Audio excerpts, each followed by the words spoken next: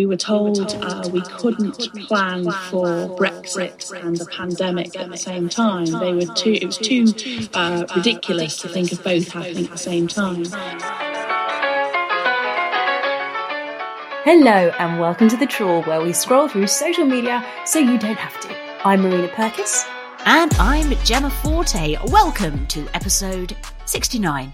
And sometimes with The Trawl, the theme is obvious, but in this episode, it's sort of like a bric-a-brac stall. You know, like when you go to the school fete and you've got to bring something for the raffle and you're sort of rifling around in your old drinks cupboard and there's a few sort of random bottles and you just grab it and then it joins all the other random bottles together on the table. Sort of a bit like that.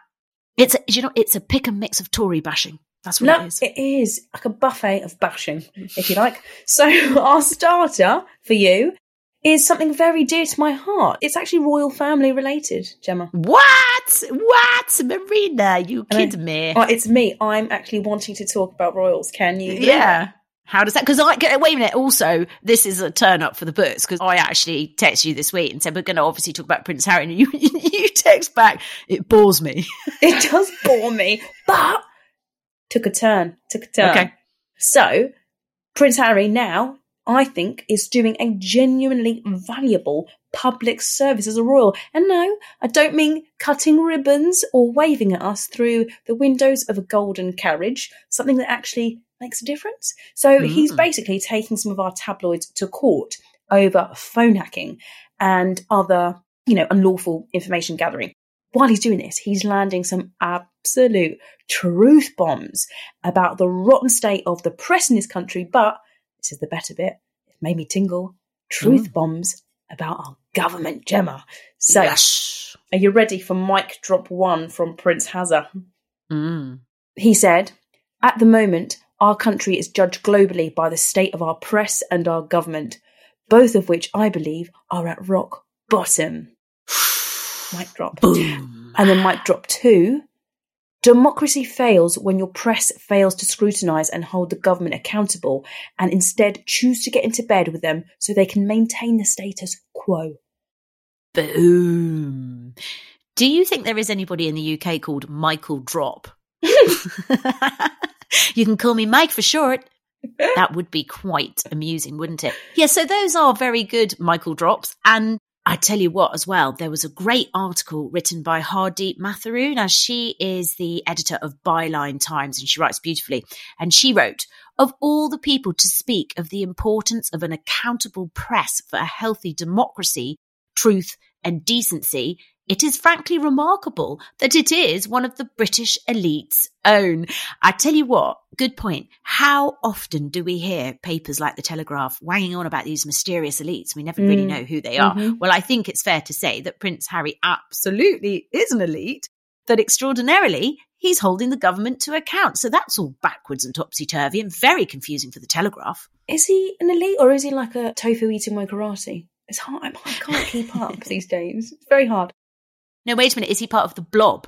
And has he got a Remainer mind virus? Oh, very quickly going to interject. Exciting. Yes. I've been seeing today, Marina, on Twitter, that The Telegraph and The Spectator are in deep doo-doo and potentially going into administration. I know. This is brilliant, isn't it? Can you imagine what a joy? Someone pointed out maybe they should stop just buying their avocado toast and lattes and they'll be all right. Good one. I know. Back to Harry, though, and given that position that he's taken, slating the press, slating the government, it's no wonder the right-wing media were trying to constantly vilify him. So well done, Harry. You are playing a blinder here. We are supporting you. And you know what? You might just make a royalist of me yet.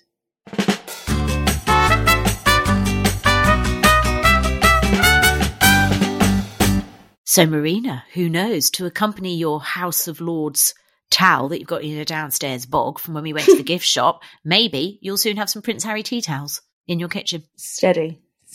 Actually, say Step what? too far. If he keeps slating the government, I might buy a commemorative plate. Duvet cover. But just before we move on from Prince Harry, do you know another thing that was really weird about the story is that Sky News legitimately, they posted a reenactment of Harry in a court at the stand using an actor, and it was just this random posh ginger dude, and it was and Larry and Paul, the comedic duo, wrote, what the actual living F? And then at City Lights Music replied saying, that's not Prince Harry, that's Prince Barry. It was really weird. When I see things like that, because that chap no doubt must be an actor, you know, looky-likey, whatever, I always think, oh, you know, we're all just only like perhaps 3 job losses away from doing these things, right? You know, we've all done it. We've all been dressed as a potato, giving out leaflets or whatever. Do you know one of the weirdest jobs I ever had? Do you remember the comedy series, The Kumars? Yes. Do you remember that? Yes. They needed to have people stand in for rehearsals. So I spent 2 days pretending to be Judy Finnegan in rehearsals. That was weird. Many years ago. Bizarre. Oh, very nice. Right. Shall we get into the main course now and start trial proceedings, Marina, with a bit more of what we really love to see? And it's the Tories eating themselves, aka the COVID inquiry. And it's a shit show. It really is. At Nicholas Tyrone wrote, it is funny watching Boris Johnson with his last vestiges of political capital, doing seemingly everything he can to screw over Sunak and the Conservative Party and all the Tories who still can't bring themselves to realise that it was always all about him and nothing else. Exactly. Johnson only cares about Johnson. I actually think he could potentially be going for a scorched earth policy. He doesn't give a shit anymore. Anyway. No. Back to this inquiry, and Baroness Hallett, who is the chair of the inquiry, she's just getting even more badass. I've got a lot of time for her. So, a few things. She said that she will search Johnson's old phone. So this is the one that he had throughout most of the pandemic, which is wonderful. 2, she has confirmed that the Cabinet Office invited her to withdraw her Section 21 notice. So this is the Section 21 order that basically compelled the government to produce the evidence that she's asked for, and she has publicly declined. And 3, she's come out and said, it's up to me to decide what evidence is relevant or potentially relevant. Thank you very much. I love it. If it wasn't she, because she is wonderful, we don't need to replace her, but if not, I think they should get Sheila Fogarty in there, because it's sort of similar Duchess vibes in a really, really good way. And you can see why she isn't budging on this. Have a listen to this clip posted by Best for Britain, at Best for Britain, of an interview on Sky News with the former Justice Secretary, Lord Falconer. Here he is talking about what Baroness Hallett has experienced. I've asked you to give me document or WhatsApp messages that are relevant, and I don't trust you to make the right call in relation to that. For example, you've provided me with some of the things that you have blanked out so I could make a judgment on it. And I've looked at some of this stuff, and some of the stuff you've blanked out plainly is relevant. And let me give you one example. You blanked out material in which you were exchanging messages with other ministers and officials about how you would apply the COVID-19 rules to those demonstrations after Sarah Everard was murdered. Now, that is plainly relevant to the question of how you took decisions as a government in relation to COVID-19. So she's saying, I decide it's relevant to know what else you were doing, and I don't trust you to make the cut. Man alive, as this rumbles on, it is exceedingly juicy. And I have heard rumours as well. I have no official source for this. I was talking to my dad. So, but he said he's thinking that they're trying to muck about with the timetable a bit, and that they're probably going to try and push all the care home stuff till after the election. You know, this will be, I don't know where he got that from. Gosh. Okay, so that just might be entirely plausible, though. You know, entirely plausible. Yeah, I must ask him who his source is. Probably some mate on Facebook. But that's like, it's the sort of thing, you wouldn't put past them. Anyway, the more you read, the more you see the government doesn't have a leg to stand on in withholding anything at all. And Professor Colin Talbot, at Colin R. Talbot, tweeted a screenshot of a page from the official HM government guidelines, specifically on non-corporate communication channels like WhatsApp, private emails, and SMS. And the bit he highlighted in yellow read, government comms belong to the Crown and must be handled lawfully. Use non-corporate communication channels with care and be prepared to explain and defend your choices. Bad luck, lads. Looks like you are bang to rights. They won't have been thinking at the time at all in this sensible way, because they're not sensible people. So this is their behaviour. It really looks like their disgusting behaviour is going to bite them in the arse. Little sidebar, actually, this is hilarious. So lawyer Chris Dorr at Crim Law UK, he pointed out the government is relying on the European Convention of Human Rights to withhold Boris's messages. Can anyone think of a bigger irony? No, I can't. Do you know, maybe that's why they've gone quiet on leaving the European Convention of Human Rights, because they want to get this inquiry out of the way, and then they'll leave it. Maybe. Anyway. Maybe. And even more ridiculous, all these people coming out trying to protect the government, and their argument is that the WhatsApps aren't relevant. And Suze Kempner at Suze UK wrote, it's always funny when Tory spokespeople are all, I don't think the British public are interested in Boris Johnson's WhatsApps, when we really effing are, even just for the memes. We definitely want to see those WhatsApps.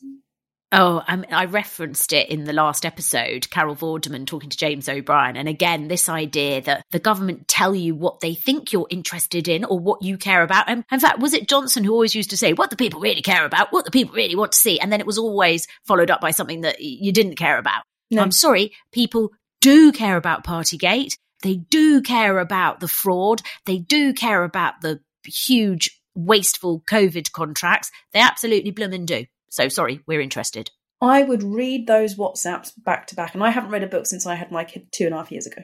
So that's something I would make time When for. would you do it? Would you just do it at 3 a.m. for the hour when your babies are asleep? Yeah, I'd carve out an extra hour somehow. I'd have to do it. It's a necessity. Put them in some sort of nursery or something. I do that already. Outsource. Anyway, away from my parenting. One of the people that is trying to suggest that the WhatsApps aren't relevant is a guy called James Bethell. So he is a former health minister, and Guardian deputy political editor Pete Walker wrote, former health minister James Bethell was on Radio 4 just now arguing the COVID inquiry needs limiting, lest it might also want to look at the WhatsApp messages for his kids' school parents groups in case they are relevant, which doesn't sound hugely likely to me. Like, what? Yeah. So at band_reunion wrote, why is he mixing his kids' messages with government business? Yeah, like I'm pretty certain the government don't want to look at your messages with your kids' school parents group. Why would they? That is absolutely hilarious. And of course they don't, because apart from anything else, those particular types of threads are bloody boring. It's a government phone. Surely you have your school groups on your personal phone? Yeah, like that is just such a load of rubbish. The government want to look at government business. And if you conducted that over WhatsApp, hand over those particular chats. Yeah, Bell. By the way, those school threads, I have it on mute. Yeah, that's what I'm going to say. Yeah, I've got lots of... Anyway, let's not go into it. There was an account named @6VPF who wrote, hi, Scoobs. Would it be a terrible pain for you to collect markers from rugby today? And also wondering if your dreamy hubs knows of anyone who can knock up some PPE. Could be 50 million in it for him, if that helps. That former health minister, Lord Bethell, would know a thing or two about concealing phone data as it goes, because Bethell found himself tangled up in the PPE scandal. I mean, were any of them not? Were any of them not having their grubby fingers in it? Because it was his job to oversee PPE and COVID contracts. So no wonder he's against all this transparency. Yeah. And as a result, the government was expected to disclose James Bethell's correspondence relating to the award of £85 million worth of contracts for COVID tests. And what happened? Well, David at 0_4 wrote, that's the same Lord Bethell who mysteriously lost his phone, then alleged it was broken, only to then claim he'd given it to a family member. So dodgy little bastard. Right, I just want to mention something about Lord Bethell, because I've got a lot of beef with Bethell, and I feel like sometimes it's important to give context to who these people are. And with Lord Bethell, Lord, honestly, you've never known a more entitled Hoobury stuffed bellend. Because is a Hoobury stuffed bellend a bit like a stuffed bell pepper? Is it similar? It's worse. Okay. So James Bethell, right? So do you remember in 2020 when there were like loads of distraught A-level students, because like 300,000 of them, whatever, had their marks downgraded because of the government's, in fact, it was Gavin Williamson's flawed algorithm. Do you remember? Oh my gosh, I do. Yeah, okay. I really do. Right, so loads of A-level students have been like, they're really panicking. And this Lord Bethel, he came out and he caused outrage because he told students not to worry about bad A-level results because fluffing his own exams taught him, wait for it, how to hustle. Oh, hustle, Gemma. No, I haven't finished. The reason this was so what? Is because, do you want to know a bit more about Lord Bethel's hustle? How he got to where he is with all that hard graft and hustle? Oh, go on, break it to me. Okay, so like all good hustlers, Lord Bethel is also a baron, privately schooled at Harrow, but somehow he fluffed his A-levels. Despite that, he got into the University of Edinburgh with fluffed A-levels. Strange that. Yeah. His dad was a House of Lords peer. He worked as a journalist and then he managed a Ministry of Sound nightclub. Oh. Yep. He then sets up a PR firm and lands, coincidence, pure coincidence, 3 government campaigns. Wonder how. Then he sells his firm, becomes a lord-in-waiting, his dad dies, he inherits his peerage, then he becomes Under-Secretary of State for Health, where he hands out literally millions of pounds of our money to his cronies. Oh, I can't feel weak. Yeah. And you think about those hundreds of thousands of kids who don't come from a background like that, who really do want to get their A-levels, and they really are, devastated that they've... And you know what, though? The government didn't care. Shall I tell you why, Marina? Because they hate young people. They absolutely hate them. I don't know why. I don't know what they've got against them. And the other thing I say, as somebody who's... Young people don't vote Tory, that's why. Ugh, God. My daughter is doing her A-levels at the moment. My son is doing his GCSEs. And Marina will attest to this. It's quite a stressy time. And I think about how meaningful they are. And I'm just so lucky that she wasn't in that cohort because it's bad enough as it is. Anyway, hustle my arse is what I say. Lord Bethel, you don't know the bloody meaning of the word.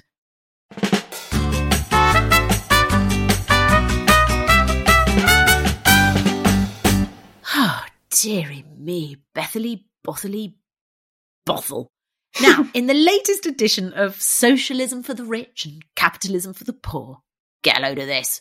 We know that Johnson's been threatened with losing support for his legal fees if he continues to undermine the government's controversial position over the COVID inquiry, which brings us to Lord of the Week.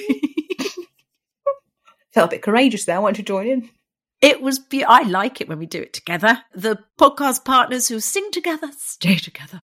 Lord Cruddarse. Oh my God, we're having like a Mollian moment. So there was some episodes back where it was Mollian every blooming week. Well, at the moment it's Cruddy Cruddarse. Lord Cruddarse said Boris's legal fees can be raised in half a day if Sunak stops paying his lawyers. Yep, that's right. The Express article that Cruddarse posted went on to say, thousands of supporters of Boris Johnson, are there really thousands? Jesus, have got in touch with Lord Cruddarse, who is coordinating crowdfunding for his Partygate legal fees. That is thousands of people, absolute gullible mugs who want to give even 50 pence to the bombastic, unscrupulous, dishonest sex yeti that is Johnson, who could not give the smallest of shits about you or anybody else. I mean, imagine all the charities that you could donate to.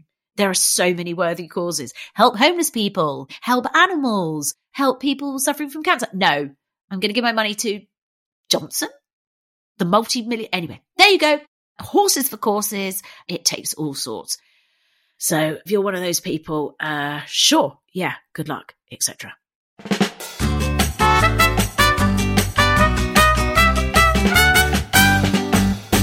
Have you donated, Marina? Have you donated? I haven't donated. Can you imagine if, like, your other half was like, yeah, I just felt like I should give some money just to, help support him. Yeah. He's having a rough time. And I think, for justice, to help support, like, who are these people? And can I get their email address? Who are ya? Who are ya? Honestly, at this point as well, if you are considering, in all seriousness, voting Tory at the next election, like, why? Everything is rubbish. because they've been conditioned to think that Labour will be so much. Whereas Labour's basically going to be the same. I shouldn't have said that. Opens up a whole can of worms, but it's not. It's not going to be the same. It's just going to feel maybe slightly similar sometimes. I'm pretty sure none of you are going to do that. Anyway, no, you should we listen. move on to Sunak's promises, the Yes. ones that were promised, but then they got downgraded to pledges, didn't they? And then next week they might be framed as, well, it would be nice to have it ideally, yeah? So he's got the halve this, grow that, stop the boots and the boats and wherever else. But what he's actually delivered, which we learned in a scathing article from David Henk at Byline Times, is that he has delivered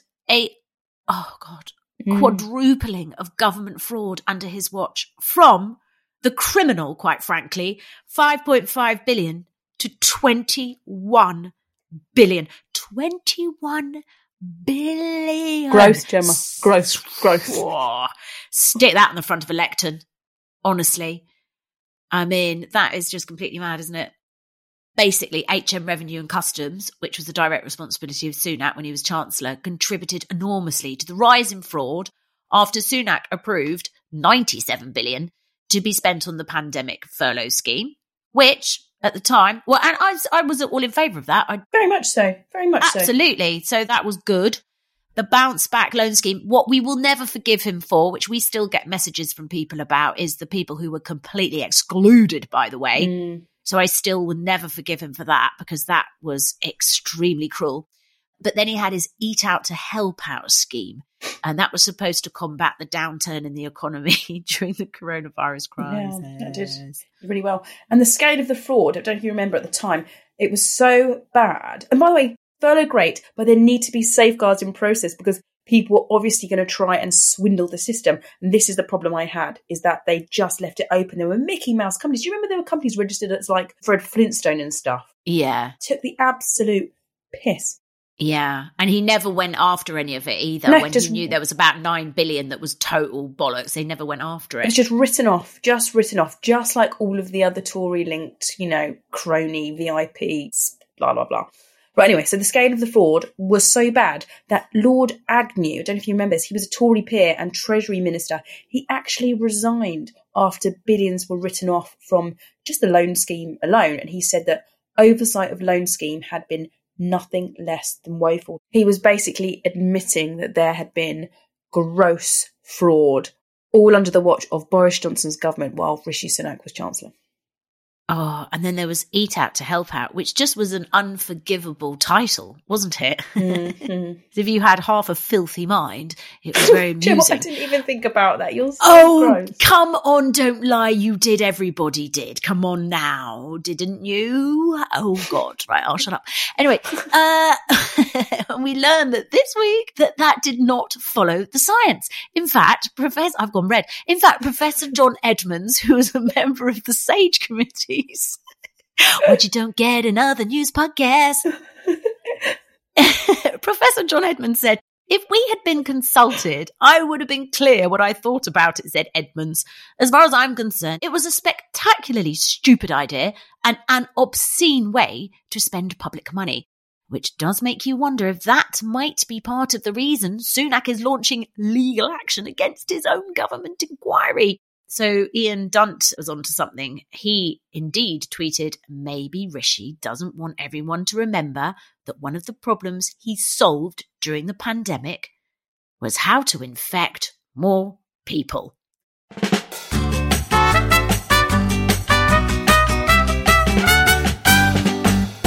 Indeed. In fact, there was a picture of, do you remember when Rishi Sunak was promoting Eat Out to Help Out, and he was like in a restaurant and he was carrying a plate on each hand, and someone captioned it with COVID, who ordered the COVID?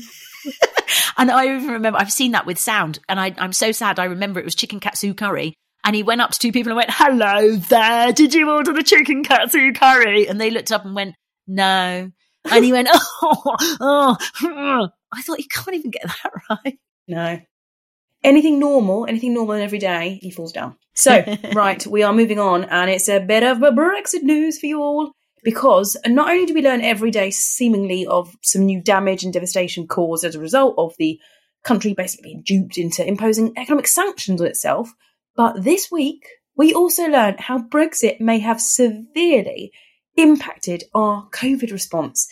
Farouk at Implausible Blog tweeted this damning video, and it's in 2 parts. So the first part is Boris Johnson, who we learned this week scrapped the pandemic team 6 months before COVID hit. Have a listen. We got the most difficult challenges of COVID right and got the big calls right. Okay. Did you though, Boris Johnson? Because let's hear the second clip from Professor Lucy Eastop, who was the UK expert advisor on emergency planning and disaster recovery. Let's hear what Lucy has to say. We were told we couldn't plan for Brexit and a pandemic at the same time. It was too ridiculous to think of both happening at the same time. And so as disaster planners, I think we started to feel very stymied in our ability to go into it in our best foot forward kind of thing. Who told you that? Yeah. Oh, gosh, it's quite painful, isn't it? And when you know as well, all the false economies and terrible shortcuts that the Tories have made, if you go as far back as old Jeremy Hunt, Mr. Lockdown, when he was health secretary, he just scrapped, didn't he? He was the one that said in austerity, let's not spend any money on PPE, even though that's what everybody all over the world was advised to have, because you have to freshen it up when it goes out of date. So he just got rid of all of that. And then Johnson, Brexit. Yeah, Brexit's such a big, massive shitter that we can't do anything else. All the big calls, right? That's all he said. I did a tweet the other day, very simplistic, but it got a lot of traction. I just put, turns out they got all the big calls shite. That's a Richard Madeley type of joke. Is it a bit Partridge? A little bit. Yeah. Turns out got all the big calls shite. Oh, I was really proud of it, and now I hate it. That makes it even more Richard Madeley, the fact that you are clearly quite proud of it. Went to bed pleased. Just tapped out with my phone, put my eye mask on, snuggled down into my special pillow, and went to sleep. Another good day's work. Yeah. Another good day's work. At Ruth 1062912 wrote, this is what happens when you cut everything to the bone to fund schemes for your rich mates. You end up chipping into the bone with devastating results. Extremely poor fiscal decision, but even more devastating is loss of lives. And this is the type of stuff that is going to be, I think, further unearthed in this inquiry, and it's going to get even more damning.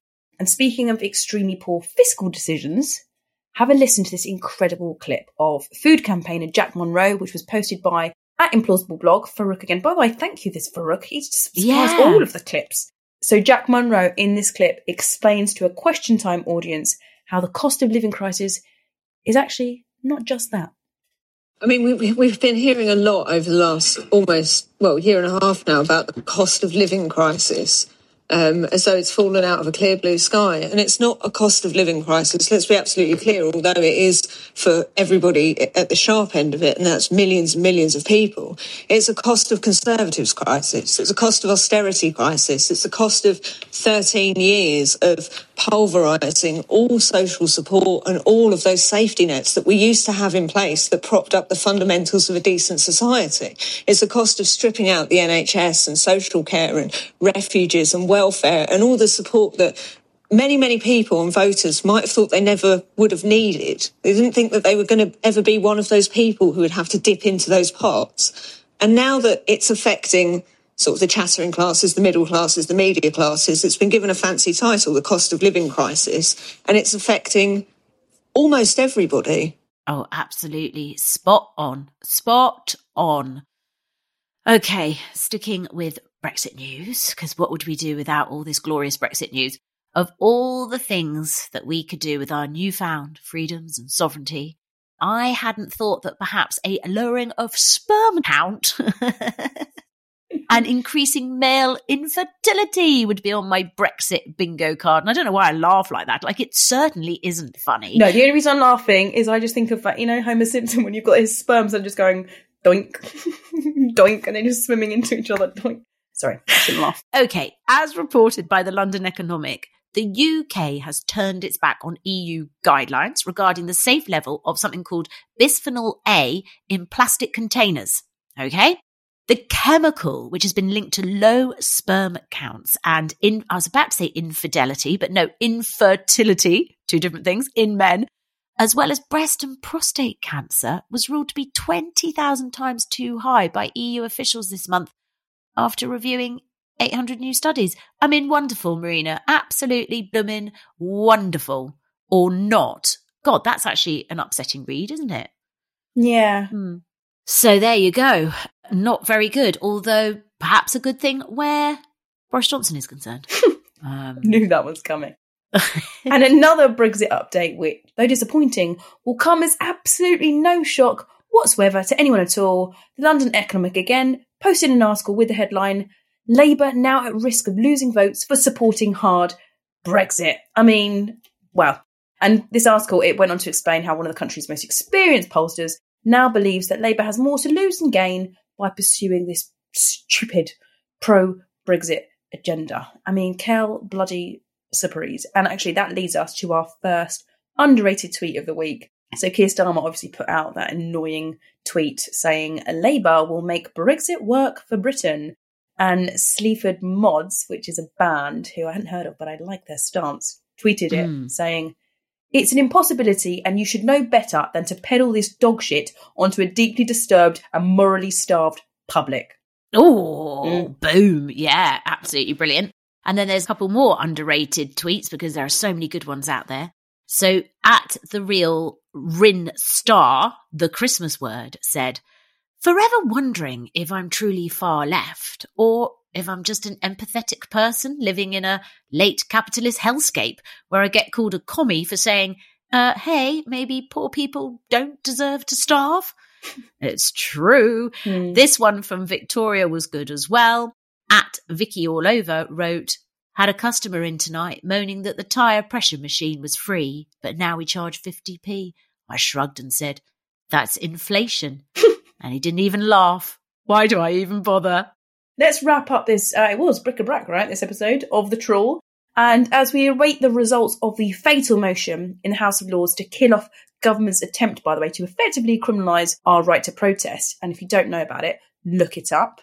Yes, do look it up. Support Jenny Jones, the Green Peer, because she's on one and there's a petition to sign, so do that. Yeah, so on that, here is Pudding from comedy duo at Larry and Paul. Enjoy. Welcome to Broken News. New laws come into force today which give the Metropolitan Police powers to arrest, imprison and even execute anyone for absolutely anything. The far-reaching laws also protect officers from any legal action. Our reporter has more.